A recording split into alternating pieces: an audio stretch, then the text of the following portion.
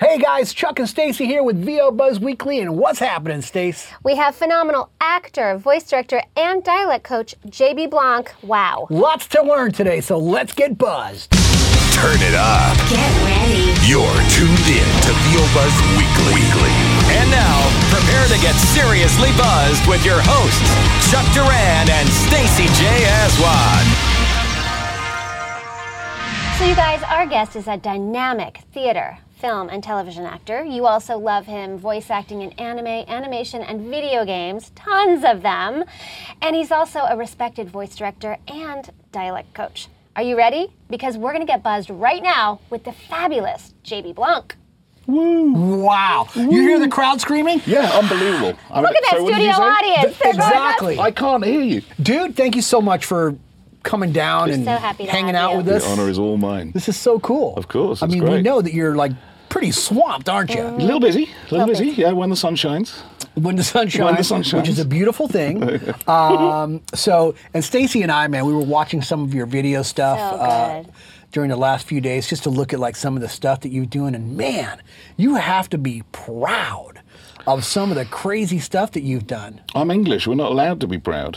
Whatever. We I hide our just lights love- under a bushel. You're as not they say. English. You have a green I'm card? English. Is English. In fact, I'm going to be a citizen early in 2017. Yay! We're so Congrats. Finally happy made to the have jump. you. That's It took good, me 15 man. years of being here to Wow. decide finally to do What it. was it that put you over the edge? The coffee bean? Or? I think it was the coffee bean, to be honest. Not the tea leaf. They're just the coffee bean. Yeah.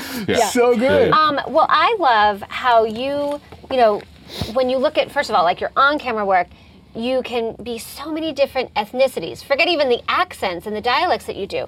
But you are, I mean, we've seen you be a Mexican doctor. We've seen you be Middle Eastern. I mean, it's just like incredible. Yes, I call it my stop me in the airport looks.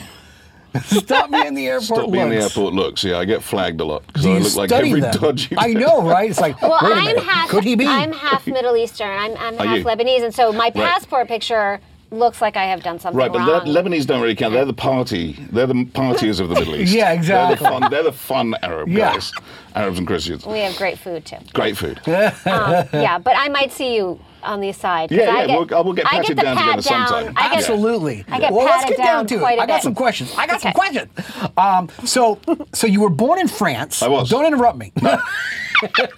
You were born, I can in, neither confirm you were nor born in deny. France, Yeah. raised in the UK. Yeah. So take us back a little bit 'Kay. and give us a little bit of, how you grew up and, how things developed and what led you to Los Angeles. Okay. Can you do that? It's a long story. I can. You're gonna let him talk. Now you can talk. You got Okay. 2 minutes. Go. Now, okay. So yeah, I was born in Paris. My mother met a Frenchman while she was working for BP in Paris, and he swept her off her feet. And then she realised that he was very French, and so they divorced when I was very young, and we moved to England and stayed with my aunt in North Yorkshire, which is about halfway between London and Scotland.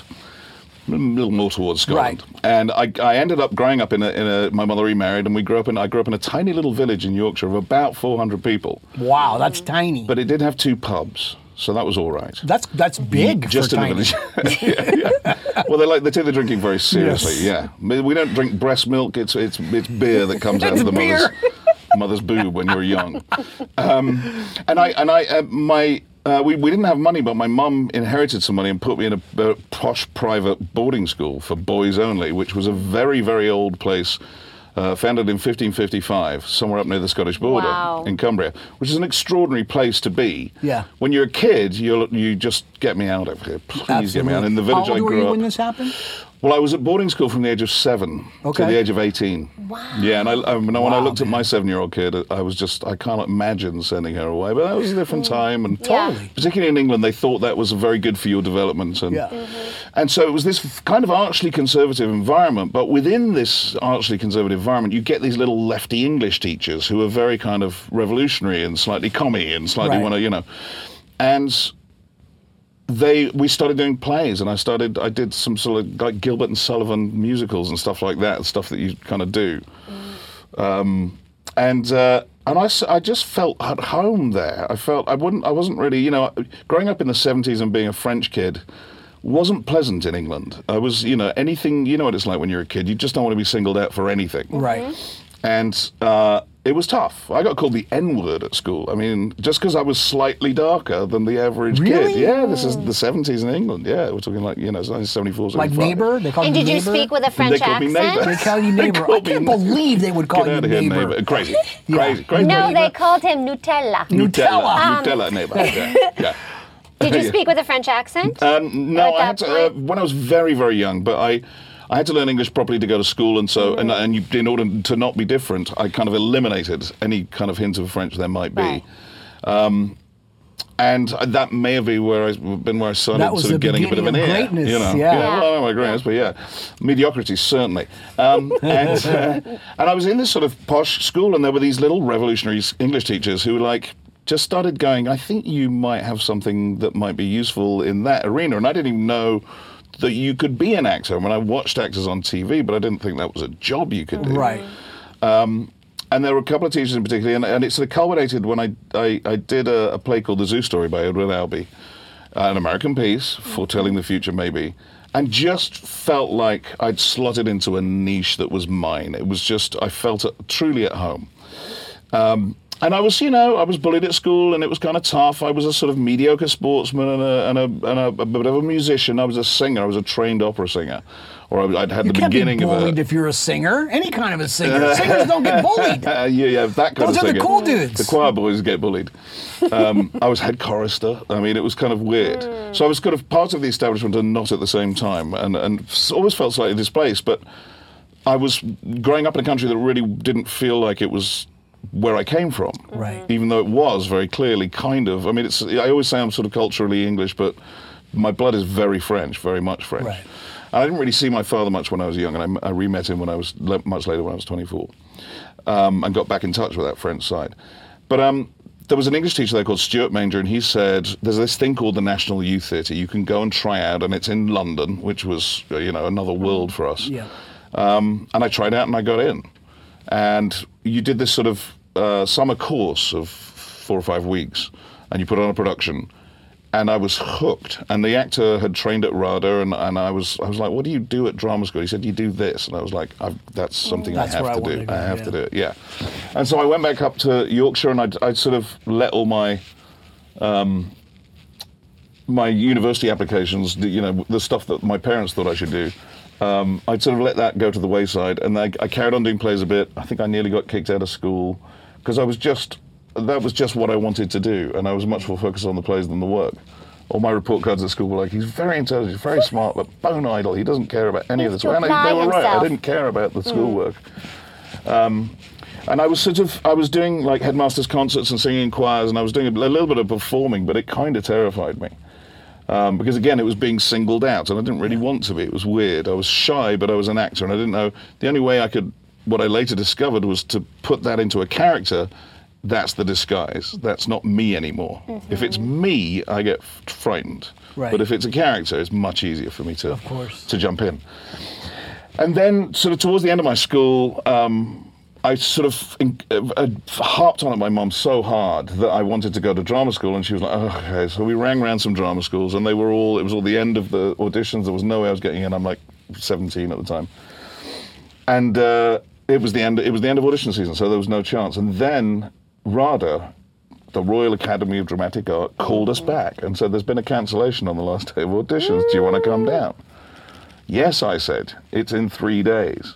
So I did a piece from the Zoo Story that I'd done at school, and I did a piece from Henry IV Part 2, because I'd done that at school for A-level. Yeah. Mm-hmm. And then I did an aria from Mozart. And I think I frightened them to death. And somehow I got in.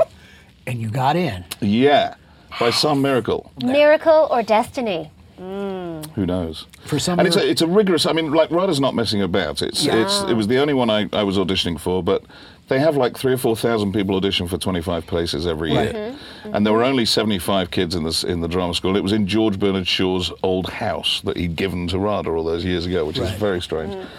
And fantastic. The walls smell of it. It's an incredibly historic place.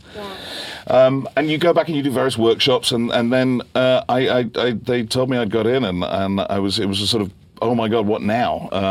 But anyway, I moved down to London in a van from my stepfather's work with a driver who was terrified to drive in London, so I drove myself into London. We found the apartment, and I lived in a awful sort of 1-bedroom tiny top flat in London in Hackney. And London was very different then. It was tough. It was it was pretty hardcore. It was like New York used to be, not quite, but close. Yeah. And RUDA was the most extraordinary place. It was you literally ate, slept, and breathed acting 24/7. It was a very strict place. You clocked on in the morning at 8 a.m. Like a Juilliard, right? Very much so. Yeah. And you clocked on, and if you were late once, you were in front of the principal. Twice, you could get kicked off the course. Right. But I was, a kid. I was 18. I was the youngest guy to get in that year, and there was a whole new world of freedom to me. So it's not that I kind of screwed up, RUDA, but I don't think I placed as close attention as I could have. Did you get kicked out? I did not get kicked out. No, he graduated. No, I did graduate. I was fine. Yeah, they you tolerated appreciated me it for that more one. after, probably. Yeah. But it's not what you find is it's not what you learn at the time. It's what sinks in over the time. Absolutely. And 5 years later, I'd be standing on a stage and go, "Oh, that's what they were talking about." I get it. Yeah. Yeah. But then when I came out of RUDA, there wasn't any work. Theatres were closing all around the country. I didn't have an agent. I was my mother had got sick, and I went up and looked after her, so I kind of missed out on the agent run that everyone else was doing. And then I met some students from LAMDA and a couple from RADA. LAMDA's another drama school in London, who were setting up a theatre company for actors who'd specifically left accredited drama schools, so that they had a place to perform. Cool. London's like New York; it has a huge fringe theatre area, and that's really where I started cutting my teeth. We found a basement in Paddington. We gutted it. We painted it black. We put up lighting rigs. Good color, black. We built a theatre. Yep. Love the black. And built a theatre and started putting on productions. And we got pretty well known. We were compared to some great theatre companies. We did some tours. I did a great play about Lizzie Borden, another American piece. We took that to Hong Kong. And that was a sort of 4 or 5 year period of running that theatre. Yeah. One of the guys who became a director at that theatre with me, and we used to have holes in our boots, and we'd smoke single-strand roll-up cigarettes, huddling over hot cups of tea. I mean, I was poor. I was eating rice just to run this theatre. He's now the artistic director of the Royal National Theatre. Wow. Rufus Norris, Now he's having risotto. I was now he's having risotto. Yes, and probably with the odd truffle grated Yes. gently. Exactly, right? But so it's kind of it's weird how we turn out. Yeah. And then I kind of embarked on a bit of national theatre, rural theatre in England, in the UK. I worked in Stoke and a few towns around the UK doing repertory, what used to be called repertory theatre. Yeah. Tough gig, not a lot of money. And then I sort of washed up at the end at the National Theatre. And I got a job with a very brilliant director called Howard Davies, who only died a couple of weeks ago. And I was suddenly part of what was kind of the National Theatre Company, and I spent 5 years there, 3.5 years, and I did about 4 or 5 shows. Right. Crazy place, because they have 3 theatres in the building, and often 3 shows in each theatre at any given time. So one show will run for 8 shows. They'll take the set out, put another set in, run another one for 8, take that out. And at one point, there were times where I was rehearsing one play during the day and performing 2 different plays at night. And you, as we say in England, you don't know your arse from your elbow. You're so tired, it's just like this, you're just blundering through, but by gum do you get your kind of comeuppance. You understand just what that kind of driven, hard, be there, you don't miss a show, you're not allowed to call in sick, you're just there. Yeah. And it was an extraordinary time because it's such an institution. I got to meet Ian McKellen and Ben Kingsley and Judi Dench and, all these incredible people and work with some of them. Yeah. So it was extraordinary. It culminated in 2 productions of Greek tragedies directed by a guy called Sir Peter Hall, who started the Royal Shakespeare Company. It's all very boring theatre talk, which I thought was going to be the most amazing experience of my life. Yeah. It was not. It was a nasty experience. We actually opened the production in Epidavros in Greece in a 15,000-seat amphitheatre. Oh my, how authentic of you. Yeah. Right behind the burial grounds of Delphi. And when we went over there and rehearsed all night and performed 2 shows at the end of the week to 10,000 people, which was extraordinary. Yeah, amazing. That's in really full cool. mask, full Greek tragic masks and all this stuff. I came out of that experience and I was not happy. I was pretty miserable. I'd done a lot of touring. I'd worked a lot of theatre. I was exhausted. Theatre is a tough game. I couldn't still pay my bills, even though I was at the National Theatre, which should have been kind of the top of my game. It was the West End, London, but London got increasingly expensive, and it was tough. And I'd had some bad experiences on that production, and I was a bit disillusioned. And a friend of mine said, "Listen, I've got this web design company. Why don't you come and work for me?" I was doing the odd bits of voiceover. The only voiceover I'd ever done was corporate stuff for what they used to call CD-ROMs. Right. I remember those. Yes. CD-ROM. And it'd be stuff like medical equipment and Yeah. all that kind of dog work. And so I did that, and then he sort of put me into sales and started, and I ended up, I was there for 2.5 years. I ended up as accounts director for the company. Oh my. And had, great wage and a company car.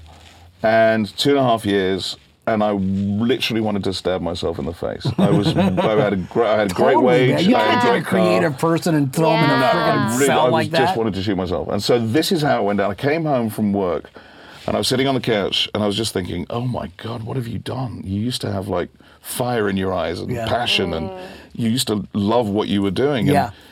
And now you've let your agent go, you've let everything, you've lost all your contacts, and the phone rang. I swear to God on this second. And I picked up the phone and I went, "Hello? Hi, JB. This is Priscilla John. Do you remember me?" And I said, "Yeah, I remember you. She's a casting director." She said, "Are you still working?" I hadn't worked for 2.5 years. Sure. Yes, I am. What? Why? She says, "There's this movie, The Count of Monte Cristo. The director's coming into town. I don't know. I think there might be some stuff in there. Do you want to meet him?" And I went, Yes, I do. I really, really want to meet. I bit her arm off, basically. Yeah. And so I met Kevin Reynolds, and he's very dry and from Texas. He's like, "Your stuff's really good, man. I don't know how I'm going to get you in this movie, but I want you in this movie. We're going to do this, so we'll figure it out, okay?" I was like, "Okay, all right." And originally I was up for the part that Luis Guzman By the way, played. anytime you talk about anybody else that's a different dialect today, you're going to do it in their dialect. All right? Because that's what this guy's the king at. I forgot to do the Lebanese. They were going to do that too. What was I doing? We made the hummus I baked for you, all right? Very Delicious, nice, with little sweetheart. lavash, Very some good. hummus. Marhaba. Yeah. So originally I was gonna do Luis Guzman's part, and Luis Guzman, he's a phenomenal actor. Yeah. Yo, JB, come to my trailer. We're gonna listen to some Santana. Get your lunch. We'll listen to some Santana, man. It's gonna be great. Santana, you love Santana. We shot that in Ireland and Malta. They got me. Eventually I got the part of Luigi Vampa, who's this sort of ne'er-do-well pirate who comes back and dots out throughout the movie. And suddenly I'd landed this, great role in this movie. Great role. I was paid appallingly badly for it because the British equity is not a great strong union. So most British actors on American movies are on kind of crappy equity buyouts. I think I made £6,000 for that entire film. Which is only $3,000. No residuals. Oh. Never had a residual. Oh, I'm having a pain. Yeah. And that thing never stops playing. It's on all the time. But the good thing is I'm not bitter. Right. No. Well, no. I mean, they got you out of jail. You spent £6,000 in therapy, and you got There you through go. it. Yeah, so you're like, it's a wash. Completely, man. So when Count of Monte Cristo was coming out, I was like, Hollywood adaptation of a great European novel, it's not going to do well in Europe. Yeah. Maybe I should. And Kevin had said, am I going to have to do him again? You should come and have a look at LA. No, he said, you should come and have a look at LA. I think you'd do okay. Come and stay. Why don't you stay with my assistant, come over for 10 days, have a look, see what you think. I came over. This was about 2000. And so I knew one person, and I had a look around, and I thought, sunshine, palm trees, potential career. It was amazing because I could call people up and say I was in the Count of Monte Cristo, and they were like, "Oh yeah, no, let's have lunch." And in England, I'd always felt in England as an actor that I was part of some sort of game, and it was a lottery. I threw dice, and maybe I scored. And then I felt if I did the job, I was sort of doing someone else a favor. Right. It wasn't a business, and people frowned on actors in England, even though it's got this great tradition. It was sort of, my parents' friends would sort of say, "Yeah, sort of acting, not very much money in that, is there? It's more of a jolly, really." Right. And when I got to America, it was a business. It was a real business, and you were something to be marketed, and that took me a while to get my head wrapped around. Yeah. So I came over for the 10 days, had a look, and thought, sod it. I went home, I sold everything I had, and I moved. And I arrived here. I stopped off in New York to see friends. This was August of 2001. I did a bit of tourism because I'd done tourism in New York, and I went up one of the towers. And then I flew here, and 10 days later, 9/11 happened. Wow. And it sort of changed everything in terms of, I was arriving here like, I'm going to be a star. And the movie got pushed, and the country went into a different place. And it was a very interesting time to arrive in the U.S. It definitely was. Yeah, so that's how I got here. Yeah. Wow. But the important thing is that you arrived. I did, I suppose. You did, yeah. and your And life now you're a changed. citizen, which is fantastic. Yeah. Of course, when I arrived, casting directors would say, because I had nothing on tape. I had no on-camera stuff, and I wasn't doing voiceover yet. So I had a clip from the Gallo Monte Cristo, and so what have you been doing? Theatre. Oh. So theatre, how does that work? That's what the sort of questions I would get. Wow. Now people go, "Oh, you've done theatre, great." Yeah, theatre. Yeah. But it was a bit misunderstood. Yeah. It was a bit like they didn't really know what to do with me. Yeah. But I found an agent who was theatre aware, and I joined them. Here? Here. And I wasn't working. It was very tough. And then I met a guy. Well, my friend Victoria, who was the person who I was at drama school with, was doing this anime series called Hellsing. And she said, "They're looking for English voices. Why don't you come along and have a go?" And I went, "All right." So I did, and I met Crispin Freeman, and I met Taz Jaffe, and I got the part of this. He was called the Cheddar Priest, I think. You met Crispin Freeman when he was like, what, 17? Yeah. Isn't he still? He just looks permanently 17. No, yeah, he's permanently 17. He is. Exactly. He was playing Alucard, which was Dracula backwards, except the Japanese wanted to call him Arucard because they said Dracula. Yeah. And so we had to convince them that it was Alucard, Yeah. not Arucard. Yeah. And I played this sort of Cheddar Gorge priest who was this sort of very kind of nasty individual who said things like, "I know you're feeling pain, but I will give you pleasure, and it will last forever." Nice. All that kind of stuff. Yeah. And then I played this sort of demonic Vatican envoy called Maxwell, and that was my first sort of foray into voiceover, really, of anything that hadn't been corporate. Right. That's cool. So, And plus you're doing dubbing. Which is the hardest. So one of you the hardest go things to from do. theater and film to not just voiceover, but dubbing anime, which is its own beautiful craft. Certainly and is. Totally, man. So Certainly what is. was that? I mean, and even now, I mean, you transition so beautifully between on-camera and voiceover, but did you have any misconceptions, or what was that transition like for you? I think the beauty of it was that I didn't have any preconceptions whatsoever. I was being sent in to do a job. I will say that theatre teaches you to be very adaptable. yeah. And particularly as I run my own company, you're constantly leaping in and out of everything. Right. You're doing every job, everything that you can. And I was here, bright-eyed and bushy-tailed, ready to work in America in whatever capacity I could. Yeah. And so I went in with my eyes very firmly open and a perspective of learning. And I still do to this day. I still kind of assume that I know nothing. Yeah. To leave myself open to whatever, is going to come my way. Of course. But it was technically quite tricky. Yeah. The beeps, the format, the matching flap, trying to get these characters. I went away and studied anime a little bit to try and figure out what it was as a performance art. And it seemed to turn out great. And then I started doing little bits of more anime. And then they asked me to direct a very bizarre series called Licensed by Royal. I think because it was set in England, they thought I'd be good at directing it. So I directed that anime. And in the meantime, I was sort of trying to get my papers together and I got an O1 visa, which is an artist visa to be here. Because when you're coming from abroad, you don't exist. You don't have credit history. You don't have social security number. You don't have a driver's license. You got to do all that stuff and try and exist legitimately in the United States. I'm basically a dreamer. Yeah. And so at the same time, I started going out on TV things, and the first job I got was in the last season of NYPD Blue.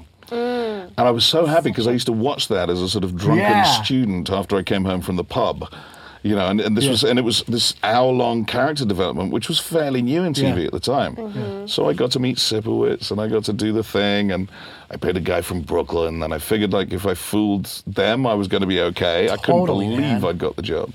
Yeah. It's so good. I'm actually amazed. Like, when you play these different characters, it's just like, wait a minute. Yeah. How could he do that? Because you really become like the real thing, man. Oh, bless you. Thank you. Well, and physicality too. Absolutely. Not just taking out the accent. Did this happen just by, you just getting jobs and adapting and doing it, or were you strategically teaching yourself how to do these different things so that could be like a tool? No, I mean, I'm not the first voice actor to walk in here and tell you that they learned to do voices by doing impressions of people to get out of trouble. Yeah. Right. So I would do impressions of teachers. I would take people off, and I was a musician, so I had an ear. Right. He said ear, by the way, for those of you who didn't understand the accent. Ear. He has an He had an ear. I had an ear. Ear. You make me feel so posh now. This was a huge mistake. I should never have come. He's so fancy. Help me. He should have never You come. talk so fancy. All right, Chuck, don't heckle. we're not heckling. That's what the studio audience is for. Oh, yeah, they're loud enough. Jesus. So I had an ear for dialect. I mean, and actually, the dialects. This is going to be very annoying, but the dialects was not something I found too difficult. It was getting in the mindset of other characters, and I always had the theatre company was a physical theatre company. Yeah. So there are companies like Theatre de Complicité that are very physical, and it would be a chair, be a pig, be a lamppost, do stuff, just changing up. There would be very few props, and everyone would provide what was going on stage. Right. So that was very open to sort of improvisational skills, to adapting very quickly, taking on things very quickly, and accents are characters in their own right too. So if I'm teaching, sometimes I'll say, you need to shrug a bit more in a French accent, because the French, they are like that. Screw you, I won the World Cup. It's no problem, Russians are deeply pained about the mother country. So if you put that into the accent, why you are doing this? What you do? But please don't do this. Right. Even if you're a villain, there's something sort of entreating about a Russian accent. They really want you to. So it was that kind of that physical training helped with that kind of approach to character, really. Yeah. Because it doesn't really matter what medium you're working in. You're just telling stories. No matter what you're, what you're doing, you might adapt slightly to the different styles of media. And anime is its own little bit, and TV animation is its own little bit, and video games are something else, and TV and film are different. Yeah. So you're constantly having to adapt and change. So, and people, like, whenever there's like a video game director, producer, whatever, anybody needs to be coached through some dialects and stuff like that, you're like one of the go-to guys that they send people to, don't they? I was there for a hot minute. I mean, I was doing it for a bit. I did it for about, I was very lucky. I started thinking, I know all this stuff about dialects, I should coach. And one of the first gigs I got was coaching for a production of The History Boys at the Armington Theatre, which was all-American cast.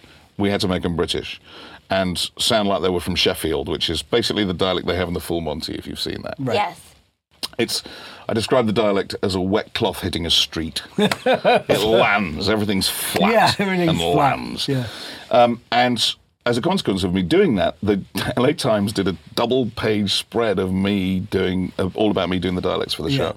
And I had an instant dialect coaching business. Of course. And so I started it in that. But, it's always hard, because I had a voiceover career that I wanted to pursue. I had an on-camera career that I was still trying to pursue. I still am. Yep. And so it was always a juggle, and it was a question of, and I don't like letting people down. So if someone's taking me on, I want to be consistent. I want to be there. I want to be able to support them, because it shouldn't just be a one-off. And then, I got a lot of sort of fans who wanted to be in the business but weren't really ready for dialect coaching before they'd started acting training, really. Right. And so that didn't feel too good. And then I just got really stupid busy. And I couldn't really afford to teach anymore. I didn't have the time. So I sort of let it go. Now it's great, because my mates come to me. Right. So they come, all my friends in VO, if they need a dialect, then they'll call me up. So you're really just working with like some of the top friends. layer. I don't even charge them. You don't charge? No, I just. See, that's why I like English people, man. Well, no, and many of them have mentioned you on the show. You've been your name has been swirling here for a while. Do you have any for people that are watching? I think it's an interesting point that the acting layer has to be intact before you try to put a different character or dialect on top of it. Yeah, I mean, from the approach of someone coming into the business, then get the acting right first every time. Yeah. I mean, and getting it right is a silly phrase to say. It's something you work on getting right until you fall over. Right. It's an ongoing process. But there's no point in just learning a dialect if you don't understand anything about character or trying to, really get inside a character and ask the right questions and be the investigator that you need to be as an actor. Right. And so it's arse about tit, if you like, in terms of that's an English phrase, meaning it's the wrong way round, children. There's the translation. It's the wrong way to What he tackle meant to it. say. No. I'm gonna get a we say DiMaggio rating on upside this show.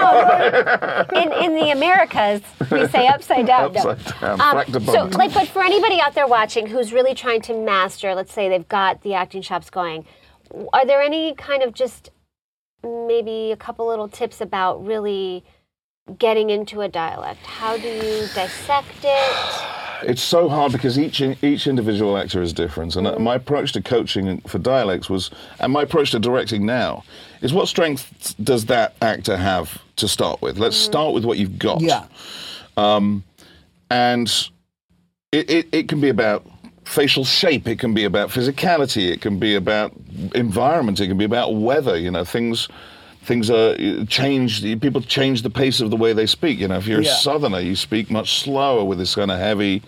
You get that kind of Williams-esque drawl. New Yorkers are faster, and it's a pace thing. Right. The only way, the great word of wisdom. A lot of people ask for British accents. Right. And there's a fundamental difference in the way that a British and an American accent works. If I'm speaking with an American accent, everything kind of flattens out, and I'm speaking with an egg lying on its side at the back of my mouth. So what I say to people is that you kind of smile inside the mouth when you're doing an American accent. If you take that egg and you turn it on its end, you're working in a much more up and down manner at the back of the mouth. And you see, people think British people speak very quickly. We don't. We travel between the sounds further. So because there's so much travel going on, it sounds like you're speaking quickly because you're going forwards and backwards and up and down. Right. With American, you're kind of flattening out into the same kind of place. And I think it's why a lot of Brits are good at American accents, is because we're relaxing down into it. Americans having to reach up and use muscles that they don't normally use. Right. And they exactly. Right. Yes, of course. Look at your egg flipping up Here there. we Sure go. I will. I knew it was going to happen. I knew it was. Well, but even the subtle nuances, and I think it was Mary Elizabeth McGlynn who said that you every region of England has a slight nuance that you. Of course, yeah. I do a little tour sometimes. You want to hear it? Yeah. Well, so I grew up in North Yorkshire. I mean, literally. I mean, if you go into detail, 20 miles down the road, they speak with a different dialect. Okay. It's nuts. It's a tiny place. Yeah. You could fit 3 of them inside California. So if I start in North Yorkshire, which is sort of northeast England, that's a very kind of practical farmer's way of talking. And if you go a bit further northeast, you get into like Newcastle, where they have this kind of strange influence that comes from, and you won't be able to understand a word I'm saying, I'm sure, but it comes from the Nordic influences, so it sounds a little bit like the Swedish chef, Right. So it has that kind of bounce in it, and people are saying what's up, man? What are you talking? I didn't talk like that, man. Which is very strange. Right. Then you get into sort of eastern Scotland, which is kind of Edinburgh, and very kind of genteel and kind of nice. And you go up into the Highlands where it gets really kind of raw, down to Glasgow, which is much harder. What are you looking at? Your mother's so. Right. Your mother's so. Well, stitch dash. I play a character in a series called Dragon's Race to the Edge, which is based on How to Train Your Dragons. And his name's Riker.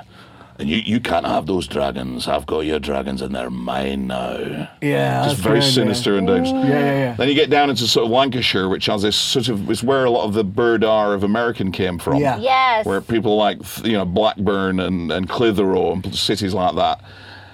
You've got Liverpool over there in the sort of northwest coast, where everyone talks like the Beatles, They do down there, don't they, though? Comrades, what's you doing? Shut up. that sort of stuff. Manchester, which is where everyone talks a bit like Oasis, you know, if you've got a thick Manchester accent, it goes much more into the nose like that. Right. I mean, I could go on. You go into Wales, which has this lovely, rounded, Yes. beautiful way in the southern Wales. And then you go which to is very Mexico. different. And you talk like this, man. You know, where you going to? Okay.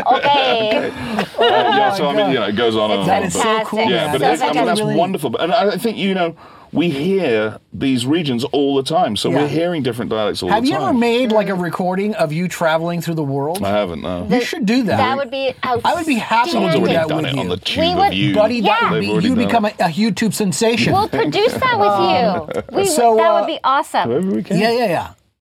Let's get to the important part of your story, which is when you landed in Los Angeles and you found your way somehow to Chuck Duran. Yeah, how Interesting, did that To happen? do a Because demo. I just followed my nose. It was the smell, I think. So The smell of Aquanet. I've been sort of poodling around, for Okay. want of a better term, in anime, and I was talking to people like Crispin and like Yeah. Tannerson, and I was well, this is Well, I had something I worked could with Crispin, do. so it might have been him Might have who been said- him. Yeah, he yeah. said Chuck Duran. I think it was, you know. Okay. Thanks, Crispin. Thanks, Yeah. Kristen. You're a great guy. By the way, Crispin, you're next. Yeah. You're going to be sitting in that chair pretty soon.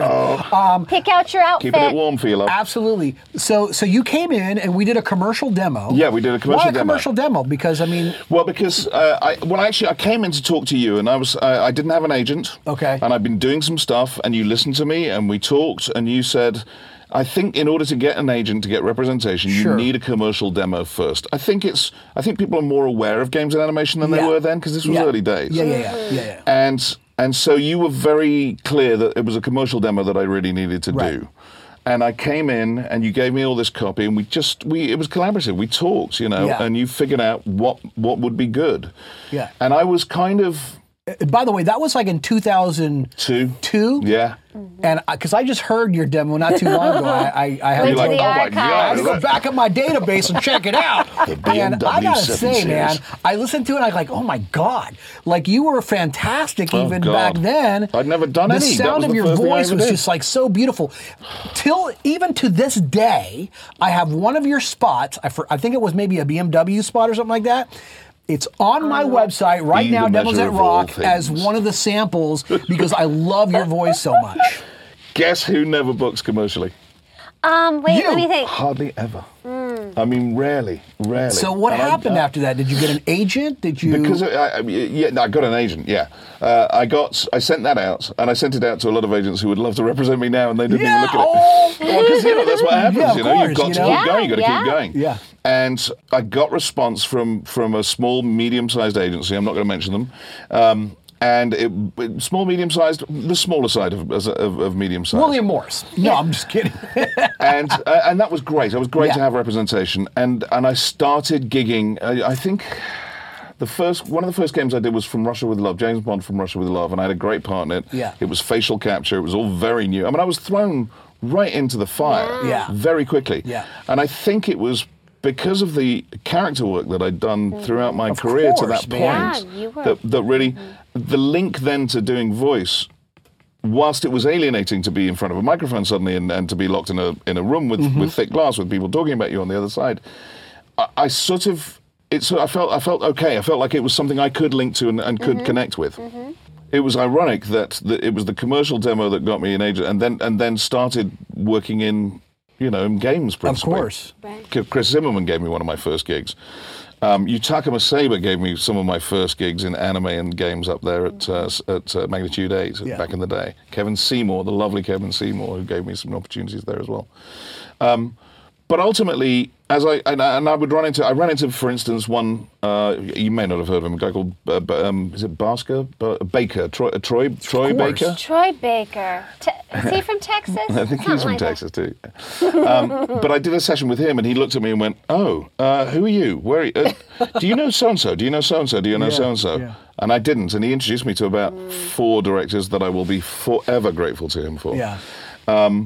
And I just started putting myself around a bit.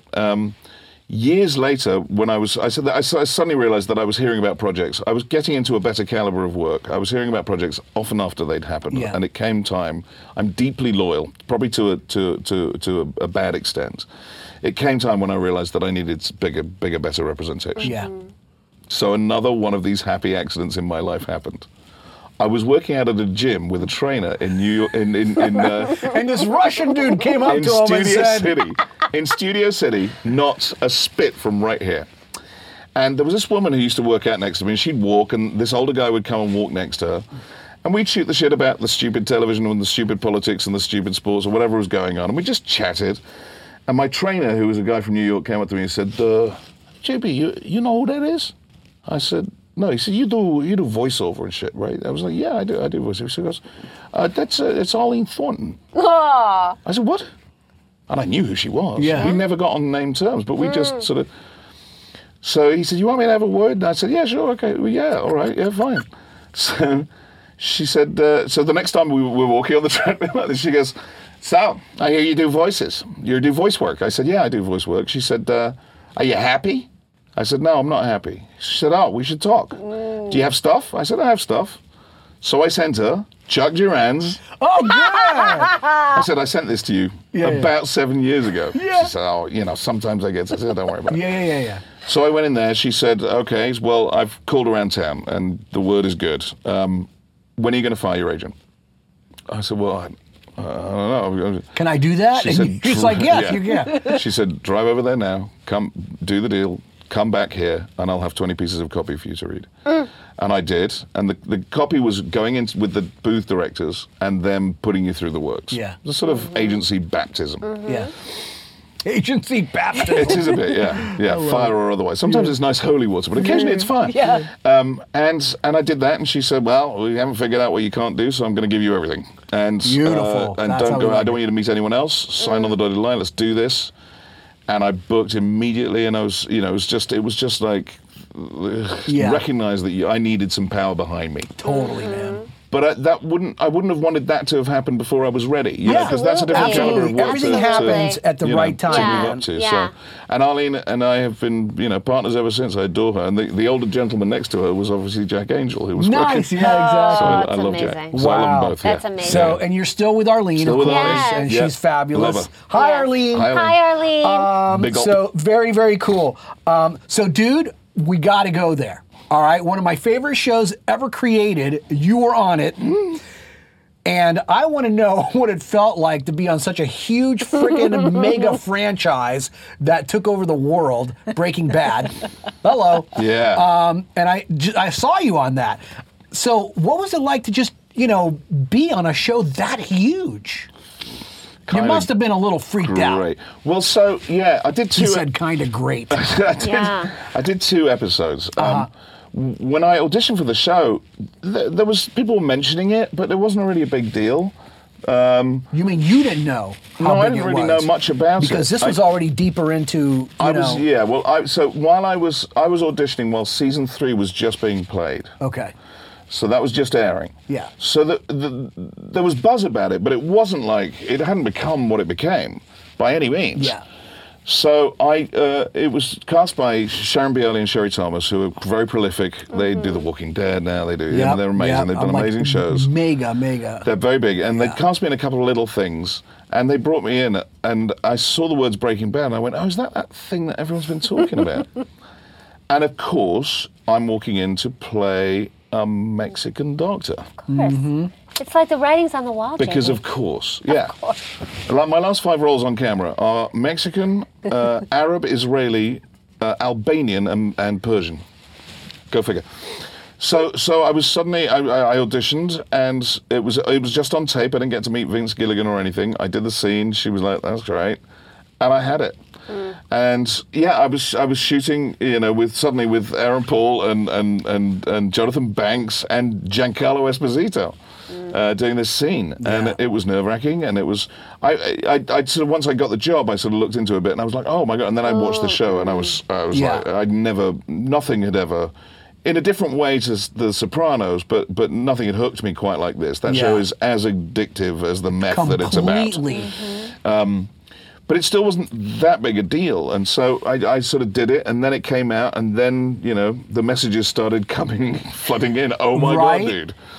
Yeah. And that was that. Yeah. And then by the time I did the second episode, which was in season 5, it had become a big deal. Exactly. Yeah. So cool, man. then I knew. Congratulations. That's Thank really, you. Yeah. really, really cool. And you know what? The nicest, most amazing crew, the most amazing people. Aaron Paul's an absolute gem. When I did the second episode, he saw me across the lot and ran over and was like, "Dude, oh my God, Mr. White, you're back." And it was just amazing, amazing experience. Yeah. So good. I'll tell you, I've got a funny story about the second episode though. Okay, go ahead. Tell me a funny story. All right. So by the time I did the second episode, the show had blown up and it was great. And I came back to tell Mike, who's played by Jonathan Banks, amazing, phenomenal actor, that Gus had been killed. We arrive on set. It's supposed to be the Mexican desert. It's May in Albuquerque. I get there at 5 a.m. 5:15 it starts snowing. Oh, no. And really snowing. It's dumping. Yeah. And we're supposed to be in the Mexican desert. Oh. So that didn't happen, and we got put on hold for a few days. And Jonathan Banks, who's a phenomenal actor, was like, "Oh, we got some time now. Want to get something to eat? Let's go get something to eat." So we went and we ate, we talked. I love him, he's amazing, and we've remained friends. And then he was like, "I go see a movie. We should go see. We're going to see a movie. Let's go see." He's the nicest man ever. The guy was in Beverly Hills Cop, and he's a legend. He's been in everything. He's so great, man. What a great. And so we went to see War Horse. And I'm sitting there watching War Horse, which is a kind of passionate, romantic, glorious film with Jonathan Banks. I'm thinking, what the hell is... I'm pinching myself. So cool. And halfway through the film, he leans over and he goes, "I'm being emotionally manipulated and I'm loving every second of it." He's a card. And he basically plays himself. Yeah. Yeah, you know what I mean? To the extent that any actor does. But principally. But wonderful so cool. man. Yeah, it was great. That concludes part 1. We're going to be back next week with part 2 with JB. Don't miss it. Absolutely. And in the meantime, keep up with us on Facebook, Twitter, and Instagram. And don't forget to subscribe right down there at the logo to our YouTube channel. We love you guys. Thanks for watching. And just remember, you always have time for a little buzz. Come on and get buzzed with us. Don't just listen to VO Buzz Weekly. Watch the show in stunning HD video at VOBuzzWeekly.com, on their YouTube channel, or on the app. VO Buzz Weekly is sponsored by Chuck Duran's Demos That Rock. The voiceover demo producer to the stars is now available to you. Visit demosthatrock.com and take your voiceover career to the next level. See you next time. And remember, you always have time for a little buzz.